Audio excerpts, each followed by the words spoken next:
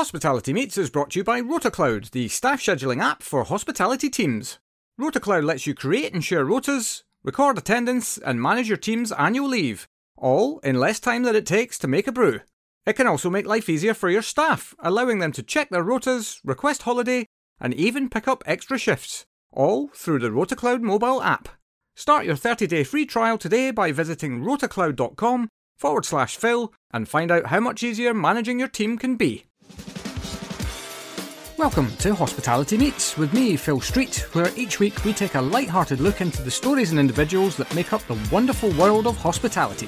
Today's guest is Joe Harley, co-founder of Carrero and Hendrick & Hyde, an all-round people champion. Coming up on today's show, Joe gives Phil a counselling session. How are you feeling? How's your mental health? How's your physical health? What's next for you? Phil gets flummoxed. Flummoxed. And Joe starts a movement. Forget national service. I think everyone should go and work in hospitality. All that and so much more as Joe chats us through her wonderful career so far, as well as giving us some insight into the major industry itch that she's scratching with her wonderful company, Carrero. It's a fabulous chat with someone who cares deeply about hospitality, reflected in the work that she's doing.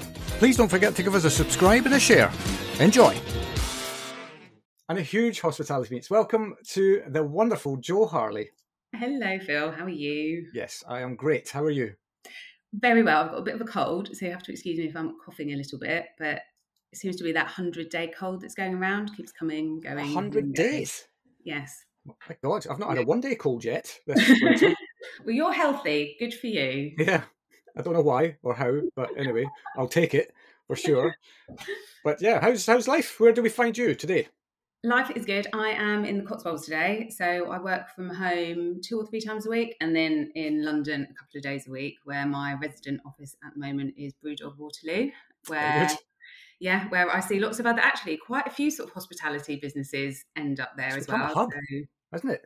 It really has. It's really cool, actually. I don't know when this has been released, but Chris and Kieran from Atollo and Tech on Toast, they've got an event there in 2 weeks, I think, called Service, which is I'm probably really looking going to. to maybe have been yesterday when this gets released. So it was really good. Yeah. I had a really good time. Let's do a Graham Norton thing, yeah. People. That. Yeah, what was your favourite bit? The people bit. I like the people bit, yeah. All about the people. Yeah. That was my favourite bit. Yeah, so, yeah, that place, it's brilliant. I mean, we gave up an office in pandemic, just too expensive. People didn't want to come in. We'd been practicing working flexibly for a really, really long time anyway. But actually, we were sort of paying for this office that sometimes there'd only be 2 or 3 of us in. And now, I'm sure we'll go on and explore and I'll explain a bit more about. But there's only 5 of us now sort of full-time in the Carrero business. And we've all got such busy lives with our personal lives and what we're doing at work that actually just having a central place in London where we can meet, grab a coffee, we can co-work. There's meeting rooms there, there's podcast rooms, and as I say, bump into people that we know. There's life, there's energy. Yeah, it just works really well. And they're really good. They just don't mind you having, I mean, we always end up having more than just a cup of tea, but they just don't mind if you just come in and have a cup of tea. It's really cool. So yeah, I really like it there. And there's a slide. Who doesn't love a slide? There's what? Have you not been there? No. Do you know what? As a podcaster, this is a sacrilege, isn't it? That I with them having a podcasting studio, and I see Chris with Tech on Toast, operating out of there all the time. Mm-hmm. And to this day, I nearly made it in, and then literally as I was going in the door, somebody shouted across the street, "Phil!" And then I turned around, and we ended up going somewhere else. So that is the closest I've actually been to going in. Yeah, there's a slide, there's a bowling alley, there's an ice cream van, and there is a secret bar for girls like me that like cocktails. If you go upstairs behind the ice cream van, there's a door, and if you press the button, if they're not full, they'll let you in. And it's just the most amazing cocktails. Oh my goodness. And we ended up going there, me and the 3 boys that I co-founded Carrero with. And they're, let's just say they're a lot younger and a lot cooler than I am. But anyway, we went there and it was one of the hottest days of the year. And we ended up thinking, well, let's just go and have a cocktail. And it's a dark room. So there's us on the hottest day of the year in a room with no windows and no light. But the cocktails were so good that we just stayed there. So that's a definite recommendation for me. Go and find the secret bar. And it's not that secret now. You've just given us the directions. I know. Well, let's see how many people listen to your podcast, and then we'll see how many people go to the secret bar. Oh, they'll be inundated after this. I mean, I'm sure. There'll be news. Next time I go up there, they'll be, you can't come in because Joe Harley's podcast said. But I love that actually as a concept, and obviously we'll get onto your journey at some point in this discussion. But from a hospitality perspective, that's people want experiences, right? So it's something a little bit different and quirky, and it sounds like they've created a space that offers that for sure. Yeah, sure. I think they called it, was it the Instagram generation, where it used, back in my day, I used to run pubs, and back in my day, it was all about the repeat customer. So we used to do schemes like, the 100 Club, where we had to remember 100 people and what they drank. So when they walked through the door, you'd have their drink ready for them, or people would have their own glasses behind the bar. And even the bar that I ran was a Mr. Q's. I remember them, pool tables, meat raffles, that kind of thing. Right. And even then, a bar that was experiential, it was Mr. Q's, it was all pool tables. It was about the regulars and people coming back time and time again. And I just don't think that, because now we've got this sort of the Instagram generation, or this next generation, where people want to go somewhere and they want to show off about it on social media, and then they want to go to the next place and share it. There's that, it's like outfits, isn't it? You don't do the same thing twice anymore, or as much as you used to. So things change slightly in the way that I think people operate to a certain extent, because you want, it's about getting people in the door and providing something unique, rather than people feeling like there's a warm and friendly environment to come. And that Bridge of Waterloo, I think it's got it both, really. Yeah, and well, I mean, if you get that right, then the power of social media will take care of your marketing for you, right? I mean, I went to Camden Market for the first time. Actually, for the first time. There we are. There's not since. It was the first time, just last summer, and I went with a mate who brought his kids with him, and we went with them, and they had given us the list of places that we had to go. And one of them was because these were the best loaded skins that you could get anywhere, and they'd featured on TikTok and all of that. So you get that right, and it could be a license to print money, I guess. Yeah, I think it's like anything now, like cold calling, email. When you're trying to sell anything, from a product, a bar, a venue. For me, what I do, it's all about recommendations, referrals. And I still think it's about building relationships. Like, I just am a massive believer. I think you can, I agree. Obviously there's loads you can do with digital marketing, and as a business, we definitely need to do more. But actually, the power of somebody saying, "Oh, you have a need, go and talk to these people." I mean, that's immense. And that's what we've built our business a lot on, is sort of reputation, recommendations, doing the right thing. And I think that's really important for any business. It doesn't matter what you do. I completely agree. And I think I like to believe that always wins in the long run. It might not be the short-term transactional approach to getting business in now, but I'd much rather have something that's sustainable for the longer term, rather than worrying about the moment that you're in. Yeah. I mean, I think there's one business that we work with. Yeah, I think it took us about 15 years probably of talking to that business in one way, shape or form or another, until we actually started working with them. And it just becomes a natural thing that I never think of anything I do as selling. It's just helping people out, making relationships. I believe every conversation is a good conversation, and something will come of it one day, eventually, in the end. And I suppose both my businesses aren't specific to hospitality. They could operate anywhere, but they work in hospitality because of the networks that I've created, and Jane, who I run one of the businesses with, and I was with in a previous life. We like chatting to people and finding out what they do. A bit like you, really. Yeah, indeed. Well, I mean, we're a case in point, right? We did a speculative coffee chat, 2 years ago? Yeah, I think it was, wasn't it? Yeah, something like that. And still, with each chat that we have, we feel like we're getting closer to how we're going to work together, but we haven't quite nailed it yet. But it will present itself in the fullness of time. That's it, isn't it? And I think we've both talked about before about, at certain points in your career, I suppose you just get on the work wagon, don't you? You get on the hamster wheel, and you just keep going. You get up every day, you do what you do, and then every now and again you step back and think, like, what am I doing, and what is my purpose? And I think I know that's what we've talked about. It's like, okay, I know the purpose of the businesses, but why am I doing what I do? And it's funny, we're just at the moment, the tech business Carrero, we're starting to work with Rob Lydiard, who founded and exited Yapster, which is an employee comms app. And I worked with him very closely on a partnership basis with our technology. But he introduced a concept called EOS, Entrepreneurial Operating System, into Yapster just before he exited. And a couple of our clients use it as well.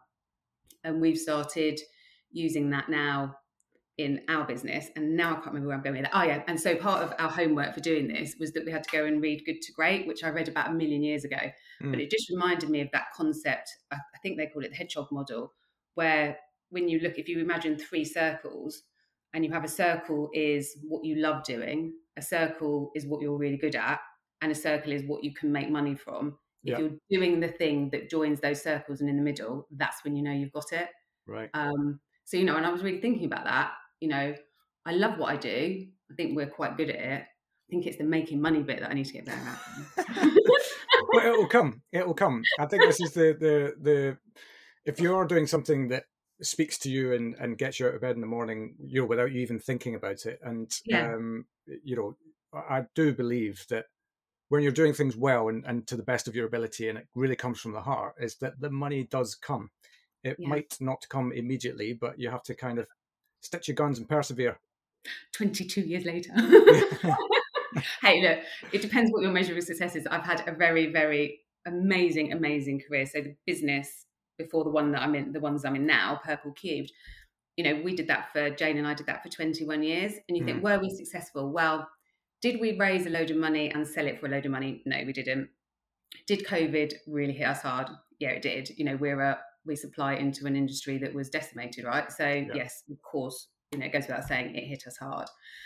But did we have the best time on the journey? Yes, we did. Did we both have we both been able to bring up our children and to have a flexible work life and make some really, really great relationships and help hundreds and hundreds of companies be better places to work, explore the world of digital before digital was really a thing, and have a really good time on the way? Yeah, we did. So there's something about measure of success as well. Sure. And it's not just about the money. Obviously I need to feed my children and, and have a salary, and money is always a really nice, everybody always wants to pay. We do loads of surveys, and if you ask people what they would like most, they're going to say, I'd like a pay rise, I'd like a pay rise. But I can't remember what the stat is, but I think it's after 3 days you forget about it again. Whereas there's so much other stuff that you can do for people that's more than money. Yeah. So I think my whole career, it's been much more about if a byproduct of it was that we made so much money that one day I can go and live in an island, great.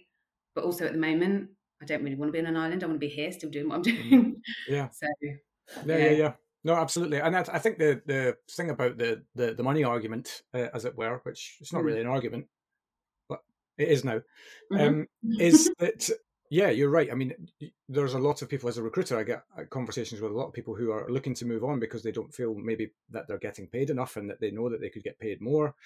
But it's one part of the jigsaw. And ultimately, if you make a move for money, the amount of conversations I've had with people who regret that, it's the most important thing, I think, beyond anything. And your statistics can either back me up or tell me that I'm talking out of my other hole. I imagine I'll back you up. Is that if people are engaged with what they're doing and they feel like they belong and they feel like their voice is being heard, that these things are actually fundamentally way more important than the money you get paid for it. And of course, people need money to have a life and pay the bills and put food on the table and enjoy the fruits of hospitality out there as a consumer. But at the same time, if you're in a job and it pays you well, but you don't have any of those other things, it's a surefire way to depression, isn't it? Yep. I think depression, I mean, it's on exactly that the reason that we started Purple Cubed, which was all about retention, all about like keeping people in the business. When we started the business, employee engagement didn't exist as a concept. So we weren't talking about employee engagement. It was the McKinsey War for Talent had just been released. And really people for the first time were thinking, okay, how do we retain people? Jane and I both have backgrounds in hospitality. Jane then ran a recruitment company for 15 years. And in that recruitment business, before she left, and she did some research and she interviewed thousands of people just by having the recruitment business that she was able to do that in. And she found that if people are communicated with in an adult to adult manner, if they're given development that's individualized, if there's a clear career path in place for them, if they have leaders that are aspirational, and if there are very clear values and expectations within the business as to what good looks like, then pay becomes number 9. If you are paying fairly in the first place, pay is very, very important when you can't live. I'm not even going there with that. That is that's a basic need. We need to be paid enough to live. Yeah. And above all that, it sinks down. You can pay somebody less if you properly giving them those 5 things.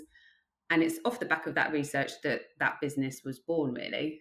And that hasn't changed. If you look at, I read a lot, Towers Watson, Blessing White, a lot of Josh Bersin. If you're a people person and you don't follow Josh Bersin, I'm definitely a massive fangirl there. I read all this stuff, and it hasn't changed. We do things differently. The technology that can sit behind these things is different now. It is. But fundamentally, as a leader in a business, if you're hitting those 5 points with your employees, then you will keep them. And we run best places to work in hospitality and best places to work in travel, but best places to work in hospitality, that hits 12,000 people, over 100 organisations every year. And that survey is slightly different in that we don't just ask people a set of sort of predetermined questions. We ask them first we ask them what's important to them about coming to work. So you go on to the survey and it's like, well, what's important to you? And they choose 6 things. And then we do a bit of a values elicitation type exercise with them. So then we'll say, okay, so you say fun's important, but is it more important than freedom? And you say that the culture of the business is important, but is it more important than fun? So you start to work out what are your top 6 drivers about coming to work. And then we ask them to rate the companies on what's important to that individual. Right. So that's how that survey works. So it's quite different. Cool. Like that. Thank you very much. Well done. You may go. Thank you very much. Thank you. There's still time to enter. No, is there? Is there still time to enter? I don't know. There might still be time to enter. Yeah. Have a look on the website. I'll put the links in the show notes. But last year, what the things that were most important to those 12,000 people were working in a safe and positive environment, which you kind of think should be a given. Psychological safety, we're talking a lot about that now. So it's about coming to work and feeling safe. So how are you getting home? Do you feel like you can emotionally share things with the team? So that's really, really important to people. And then the second one is working for a company that cares about its people. And that's the first time that's appeared in the top 3. And I just think it's really telling of this time, this age, that actually people want to go to work and be cared about, which is very, very different from when I was running that pub that I was talking about earlier, where actually if I didn't cry twice a day, my old school landlord used to think he probably wasn't doing a good job and get down in the cellar and do something with a barrel, So, people want that, and they want work-life balance. That's the third one. But the one I keep coming back to is people want to know they're cared about. And again, comes back to the reason why I get up in the morning is that I want to help organisations help organisations to communicate with their people that they genuinely do care. I've never met anyone in a business that says, I don't care about the people. So there's a mismatch somewhere, right? Because we've got all these amazing operators in the industry and all these amazing people teams. And then you've got people saying, we want to feel cared about, yet we've still got a massive retention problem. There's still, there's all kinds of stuff going on. Yeah. And there are things outside. I get that, I'm not stupid enough to think that it's all about that. But I think that's why we do what we do, so the technology business is all about having really good conversations with people. So the right conversations with the right people at the right time about their careers.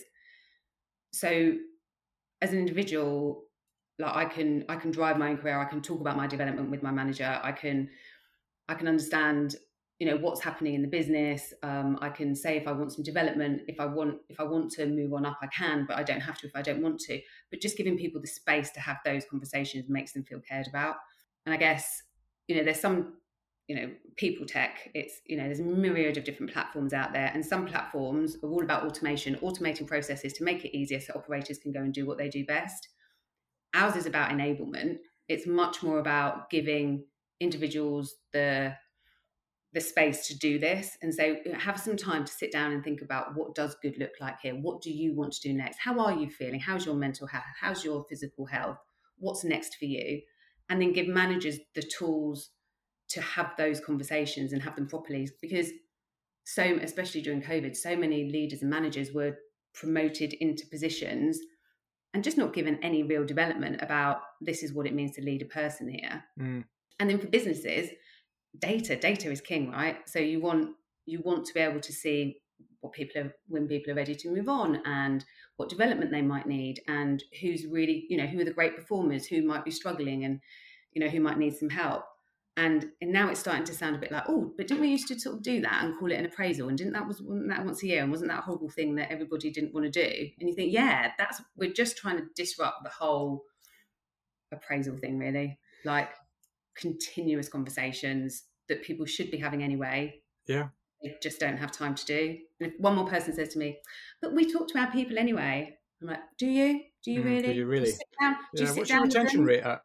Do you sit down with every single person and do you say, I'm going to give you 45 minutes of my undivided attention to talk about you, your career, your performance, how we can help you? And it's not about backward looking and saying, these are the things we want you to do, and are you behaving in this way? Do you know what?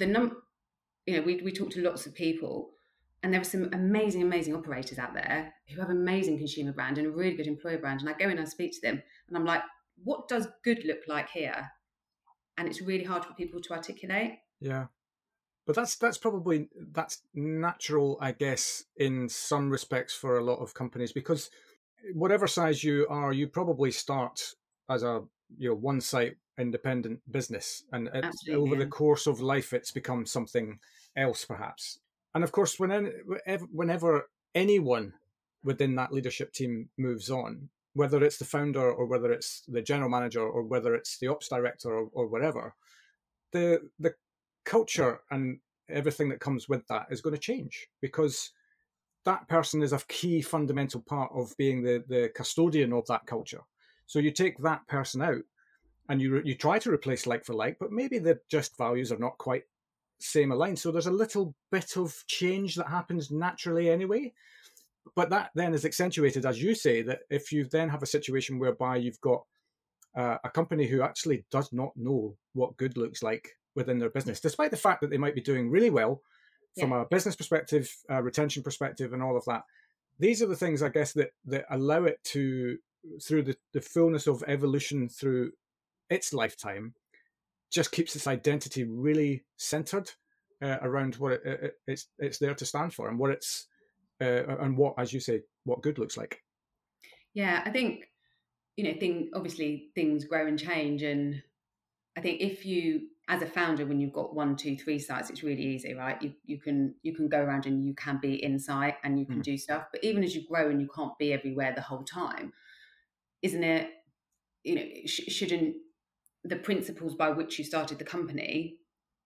People think that if you articulate your values and you put some behaviours behind what you expect people to do and what good looks like here in terms of behaviours, that it's corporate. And I think values have got a really bad reputation in some respects because of that. Because a culture will happen naturally. It's just, as a leader or a founder of a business, you can absolutely guide that culture, but you do need to sort of be saying, this is what I expect from you. If you look at performance, in hospitality, I think it's really quite simple. If you've got a team member and they are living your values with clearly defined behaviours, if they're living those every day, if they're doing their job as defined on their job description, and if they get on really, really well with the team, then they're probably doing a really good job. And if you're a manager, if you're developing and retaining your people and engaging them and doing all the good stuff, then you're probably a really good leader. And I think people get really caught up in sort of performance reviews and how do we need to have a competency matrix over 5 different levels, and all this. No, you don't. You just need to sit down and talk to people and have really clear expectations about what is good performance here and what does that look like. And yes, that can change over time. Of course it can change over time. But I think most founders would like to know that if they left their business, isn't it a really good judge of a really good founder or a really good business if you can just leave it or go on holiday and everything just operates the same? Yeah. That's what you'd want, isn't it? Yeah. You'd want to go from 4 to 30 sites and know that if you walked into any of those 30 sites, whatever you decide that should look like, it will look the same in all of them. Yeah, absolutely. And that all stems from ultimately the people that you bring into your business. Once you've Totally. got a very clear identity as to, as you say, what good looks like. Yeah, and you want a diverse range of people, but to have some underlying principles about what we look for here. That's, for example, Jane and I, when we ran the business, we used to look for people that were compliant because we are quite controlling, and so people that weren't compliant would. I mean, we have hired some we go against our own advice as well, but we have hired some people that aren't compliant before, and it's a shit show. It just is. Because it didn't work in our business. Now, the one person I'm talking about, she went by saying Jodie Goldman. She's got her own business now. She's had her own business for going on 10 years. She's amazing because she needed to have her own business. She didn't need to be working for two controlling people. Yeah, and I'll just give her a plug actually because I love her and she's on. Is that she's amazing women in leadership. So if anybody out there wants to do anything with women in leadership, she's got a great face forward group for like women in hospitality. Anyway, just thought I'd give her a little shout out there. Sounds like I need to get her on the show to talk about that. That sounds. You do actually. You great. should. Yeah. Yes, I need to go back to my role of giving you people to put on your podcast. Yeah, my booking agent. Yeah, your booking agent. You need to talk to Rob about his EOS journey as well. Right. Yeah. Well, that all sounds very interesting. Well. Yes. I'm all of a sudden incredibly aware of the fact that we've been talking for 28 minutes and we're literally doing your journey in reverse at the moment. So we talked tiny little bit about what you're doing now, tiny little bit about Purple Cubed. But actually, what I would like to do now is go back to, or maybe we should just do your whole story in reverse. I don't know. What's the right thing to do? Who knows? I mean, there isn't much before Purple Cubed because I'm not that old. And you were there for about 27 billion years. About 21. Yeah, 21 years. Right, yeah, but no. Let's do this. Let's go back to the beginning. Okay. And how did you get into hospitality in the first place? I know that you went into the world of pubs, but how did that all come about? How did I get into the world of pubs? Oh well, I went to. We'll start from. You probably don't want to know pre-university. I grew up in. I was born in Ascot, which sounds really nice, but actually I lived in Bracknell and then I lived in Croydon. So right. I'm saying nothing. Yeah, I mean, and it's the equivalent of Slough Windsor, I think, isn't it? Yes, as in Ascot, yes. Windsor is lovely and Slough is considered to be less so. That's lovely. My mum and dad grew up on the Brickwell estate in Slough, and my nan, they were like I think it was just post-war.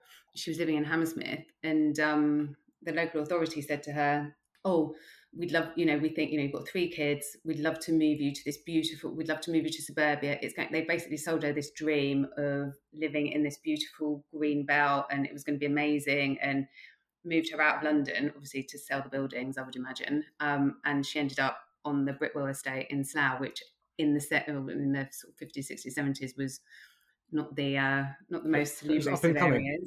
It was maybe an area ready for regeneration. Maybe, yeah. And that's where my dad met my mum, actually. They met when they were 15, and my mum is the eldest of 8 children. Right. And so I'm really lucky, actually. I've still got a grandpa who's alive. So he's 96 now. Wow, nice. So 8 children, 24 grandchildren, and more great-grandchildren than any of us. We don't even know how many there are. No one knows, I don't think. There's a lot of us.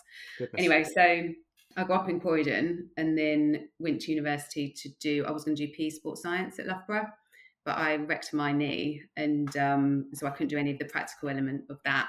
So I'd always been quite sporty, playing netball, dancing, and so I ended up doing recreation management, which was a tiny course at the time, which was still in the PE sports science department, but it was all about sort of the philosophy of sport, the economics of leisure. Really interesting, actually, sort of, apart from statistics on a Thursday morning after we'd been out on a Wednesday. That wasn't very interesting. I did leisure and recreation management at university.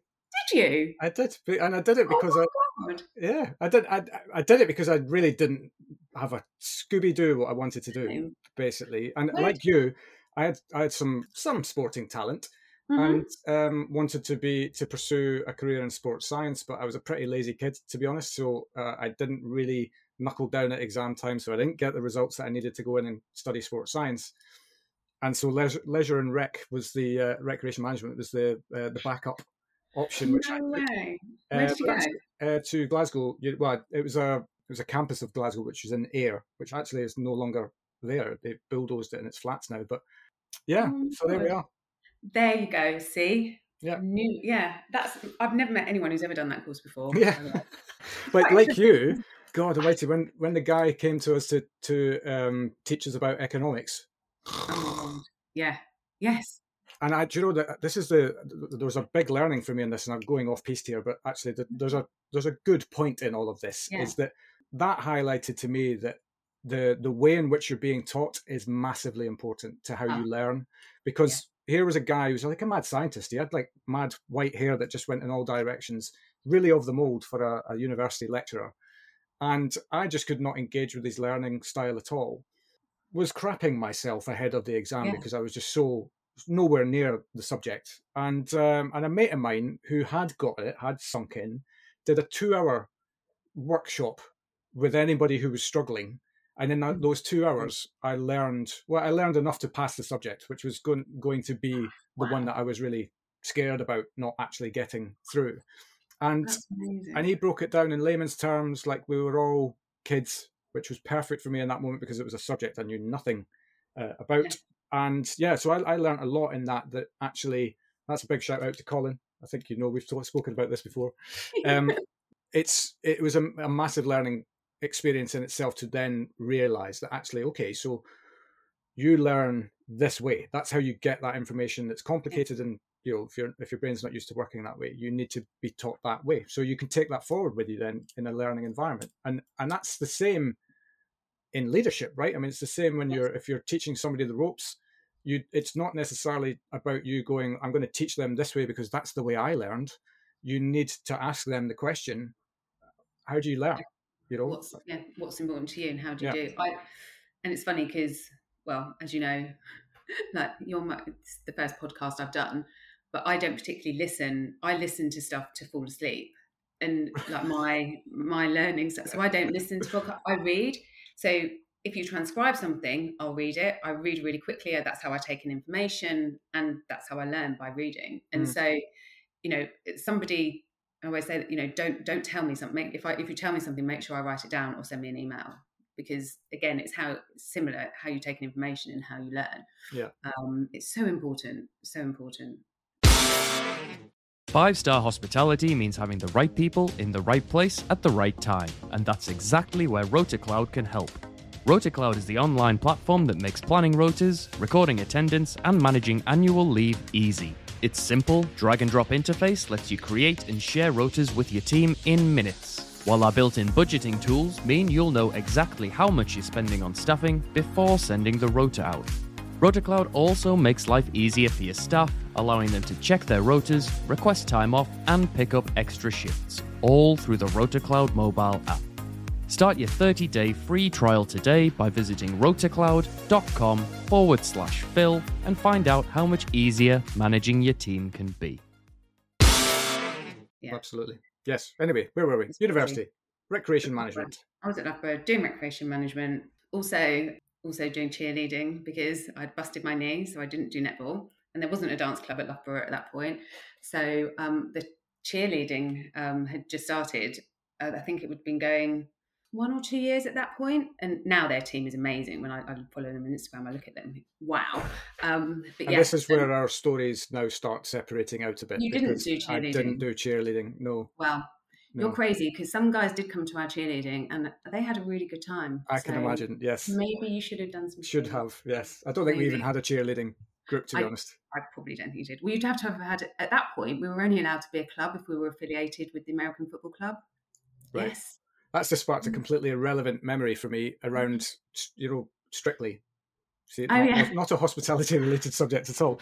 But I always remember them doing interviews with the dancers around, how did you get into dance in the first place? Yes. And they'd speak to, I think one of the male dancers at the time was Kevin Clifton, UK guy. Yes. Oh, and I did that because my dad was a dancer, and so I just wanted to follow in his footsteps. And then you spoke to Giovanni. I got into dancing because there was loads of girls, and it was just like, well, yeah, why not, right? Whatever motivates. Why wouldn't you? Yeah, exactly. Yeah. So I also did. So University, did cheerleading. We won the European Championships in my wow, so not an my final insignificant year. group. So we were good at the time, but and I think my daughter does it now, funnily enough, and I did not push her into it at all. It wasn't like I'm some kind of crazy cheer mum, but it was really good. I probably learnt more from doing that, actually, a bit like you were saying, than from actually being at university, because I took over in our last 2 years. Me and my friend George, we took over sort of running the squad, and you realise with cheer, there's so much. You're reliant on every other person in the squad turning up for every session, because it's a lot of gymnastics, dance, and acrobatics, but you're all reliant on each other. Although you're dancing or performing sort of as individual, like everybody has to be in formation, and you have to have so much trust in your team, because you're either facing someone, you're either being thrown up in the air, or you're making sure that you're sort of spotting and making sure that nobody falls down.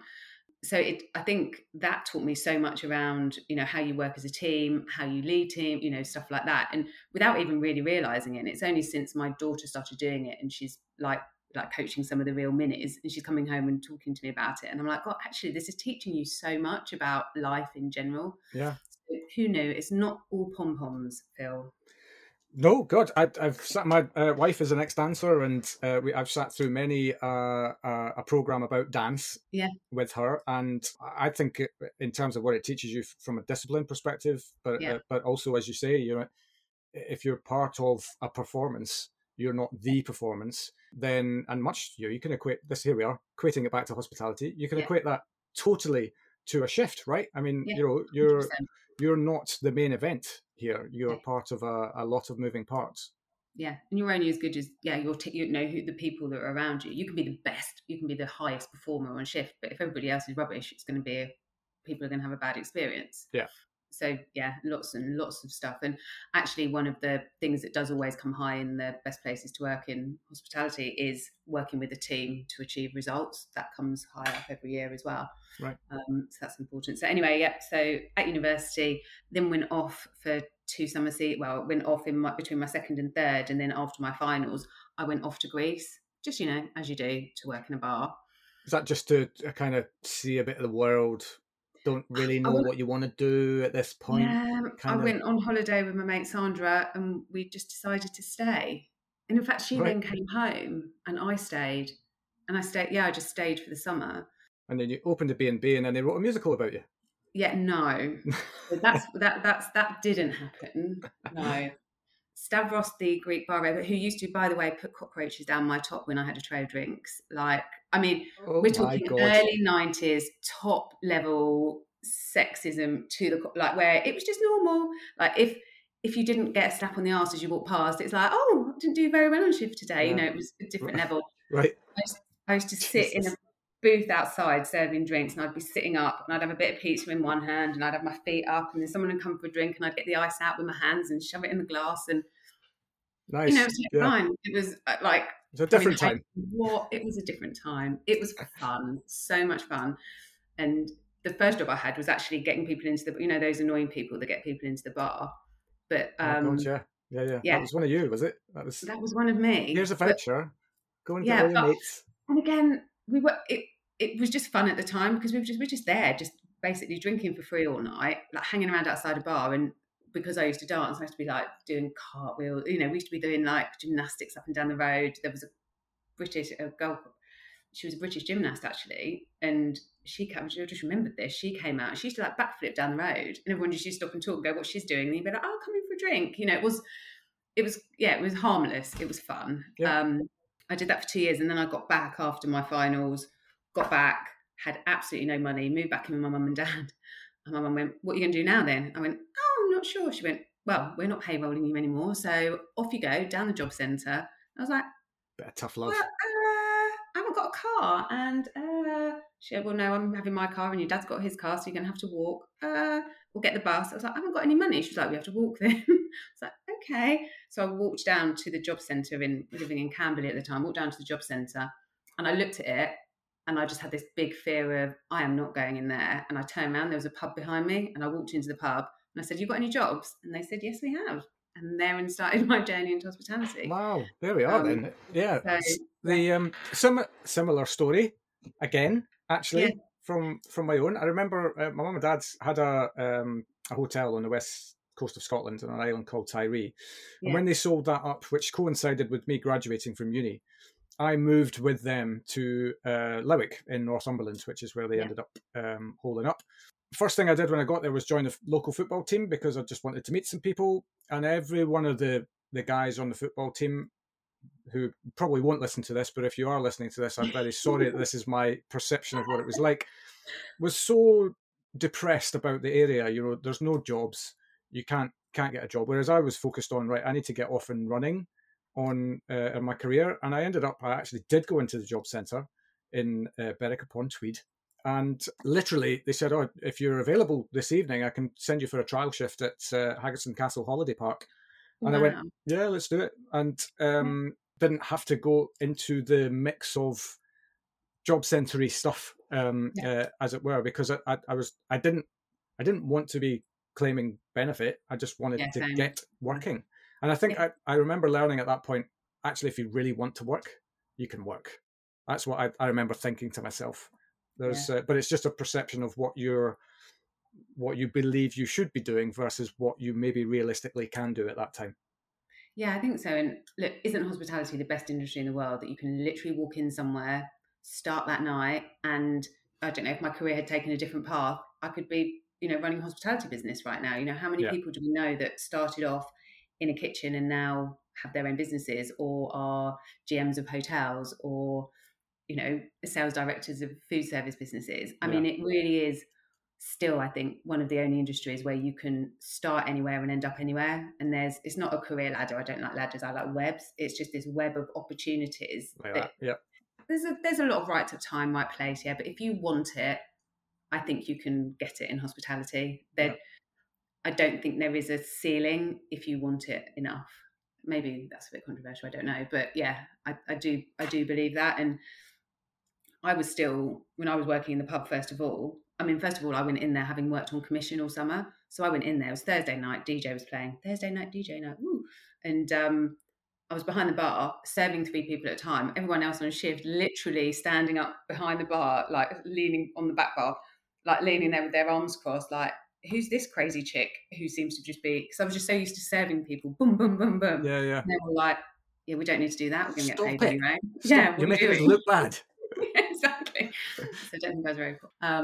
But then, I just loved it. I loved everything about it. And Lynn and Rob, who were landlord, like old school pub managers, they're proper landlord and landladies. They were brilliant, like taught me so much about life. I was probably quite sheltered, little blonde thing, come from Loughborough, cheerleader, woo, and they were just like, we're going to toughen you up. And they did. They taught me resilience. They taught, Rob would always say, nobody's indispensable, and that really, it stuck with me. I don't know if it's true or not. It's not something you can say anymore, but it made me, it gave me a grounding.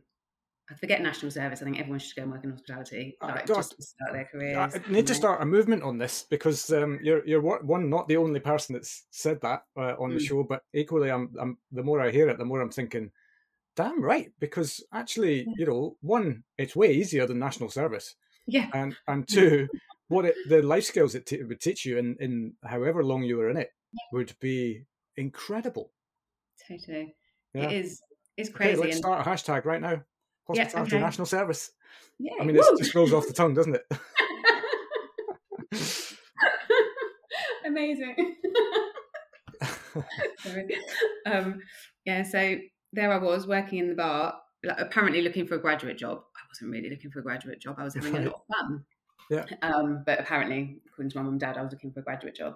And then Alan Parker, our area manager, came round and was like, look, would you be interested in going on our graduate scheme? I was like, oh, that sounds interesting. Yeah. Oh, I'm looking for a management graduate scheme.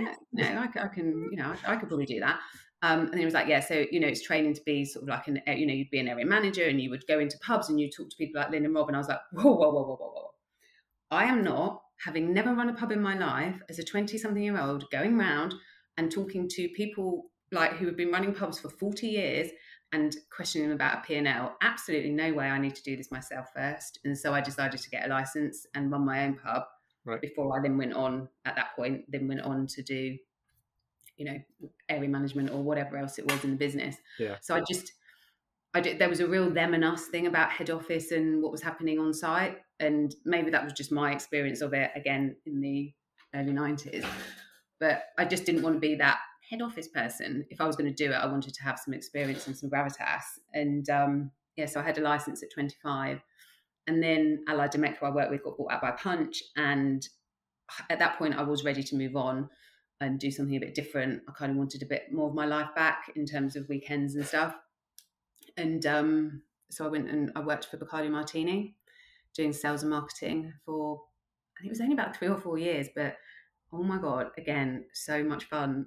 Like there was 3 of us, me, Liz and Louise, and we had a flat in Shepherd's Bush, and I looked after Shepherd's Bush, Notting Hill, sort of around that area. Liz looked after West End.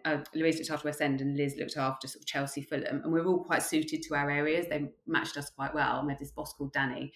And again, do we have mobile phones? Yeah, we have mobile phones, but you couldn't check in on us all day. We had company cars. We had as much stock as we could possibly want to go round. And basically, we had to do 7 effective calls in a day. Now, an effective call was going into an independent bar and going, would you like to put a double optic up? Because then you'll sell more Bacardi. I mean, that was an effective call. Right.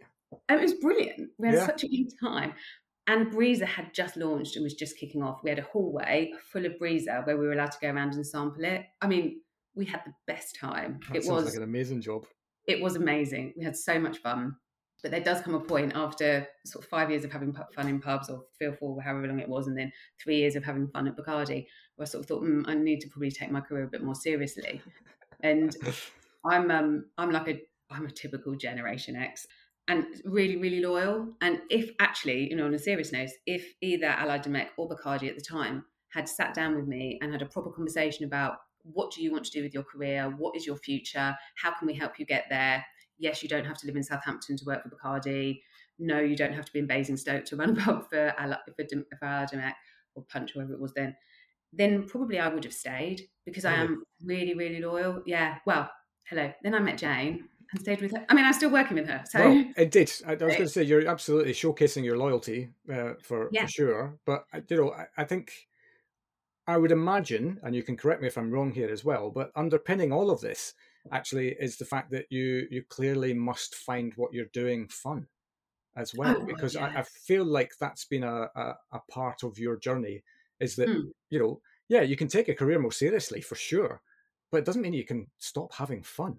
Yeah, no, definitely. I think by fun I probably meant I should probably stop just drinking every night, and maybe just maybe there comes a time. Yeah. I mean, don't get me wrong. You'll find me at most black tie / networking events with a glass in hand still, but a bit of moderation. Yeah. But yeah, it's about having fun, and fun doesn't mean just being crazy and getting drunk. For me, if fun's one of our Carrera values are achievement, authenticity, and then freedom and fun. And that's about just enjoying what you do and being able to see the light in things. Look,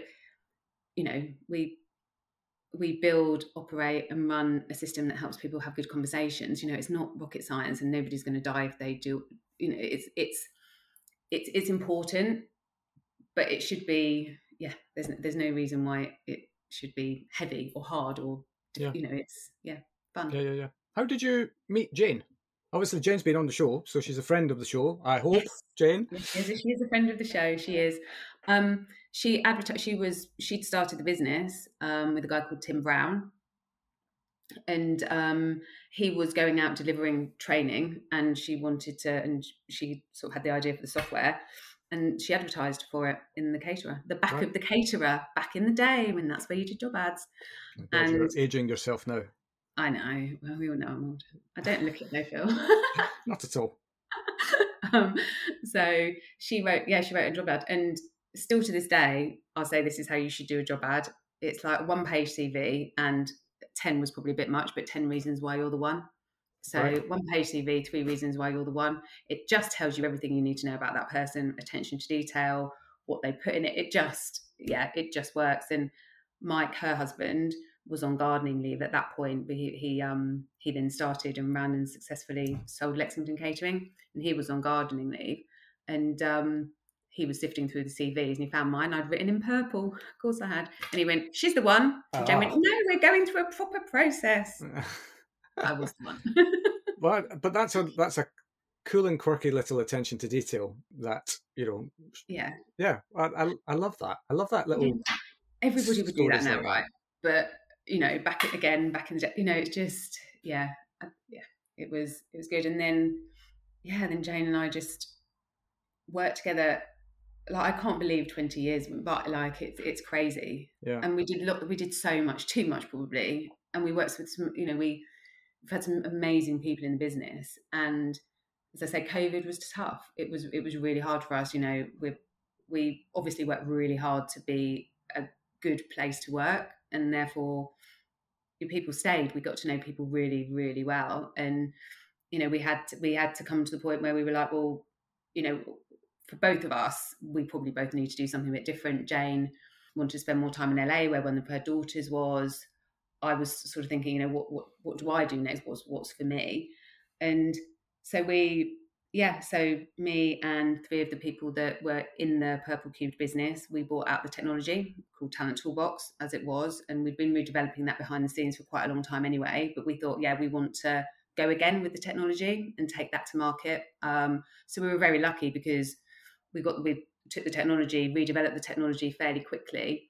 I've spent the last year moving our clients over from the older technology to the new technology, which hasn't been without its issues, but I think we're there now with that. And now at the point where we want to start sort of onboarding some new clients onto it, and we've got a couple of new clients that have been using it. And really, that's really exciting. And having 3 co-founders rather than just me and Jane, it's just a completely different dynamic, and it's exciting. And there's loads of stuff that I look back now and go, God, why did we do that in Purple Cubed? And you know, and now we're like on this new journey.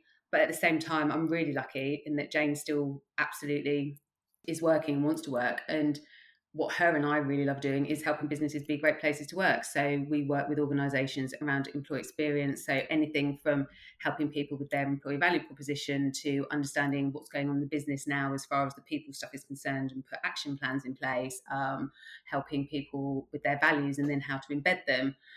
So look, you know, if it's sort of happening in the people space, Jane and I probably handle it. But anything to do with the tech and the surveys, that's the Carrero side of the business. And I'm privileged, right? I get to work across both businesses. So it feels like new beginnings, and it's really exciting, and it's sort of just getting our head round. It took the COVID thing it hit us hard. It hit our business hard. Yeah. You know, the last 4 years have been tough, but I do feel like we're coming out the other side, and people, probably for the first time ever, are really recognizing that the technology that we bring can really help and really make a difference in helping keep people, you know, for the reasons I talked about earlier, really. You know, and I'm really excited about where we can take it. And and Rob, as I say, is really helping us on that journey as well, just sorting ourselves out internally, just the way we do things, so we can work in the business. We don't have to work on the business. Yeah. But you know, that's all part of the journey, right? The journey is evolution. You know, you have to, things change. It's inevitable that they do. And okay, I don't think anybody expected the change of the magnitude that happened in 2020. But you know, I think that the easy option in situations like that is to put your tail between your legs and run away. You know, whereas you have to. You have, it seems, kind of just, you know, you've had to sit through what has been a really tough period, but actually through that kind of amazing things happen. And it sounds like you're now in a better place for it. Definitely. And I think much, much clearer personally and with both businesses about what our, you know, we talked about at the beginning about purpose. And, you know, I know the purpose of the Carrero business is to help people have better conversations, to have better careers, to have better lives. And, you know, we've got technology that can enable team members and leaders and businesses to do that, and do that really well, and fit in with other, you know, in other tech stacks. You know, it's a completely, I'll talk to Chris on Tech on Toast podcast, because, you know, I'm going to be a podcast person now, Phil, after you've inducted me. But you know, and with the other business, I get to help people be amazing places to work, which, Yeah, it's a privilege. It's great. Anyway, we're probably about time up, aren't we? Well, whatever. Yeah. 4 hours later. Sorry, I know. Probably should. I do talk, don't I? Oh my God, when I get on a roll. No. Do you know what? I made some notes of stuff that maybe wanted to talk about if we were struggling for conversation, as per you would for anyone. I've not ticked off any of these things that are on my notes. The one thing that really made me chuckle from the stuff that you wrote down, though, was and I found this almost impossible to believe, that you have a resting bitch face. Because every time I've met you and spoken to you, you've always been so, even when you've been going through the shit, you know, you've always been upbeat, positive, happy, not happy per se, but certainly the demeanor that you portray to the world.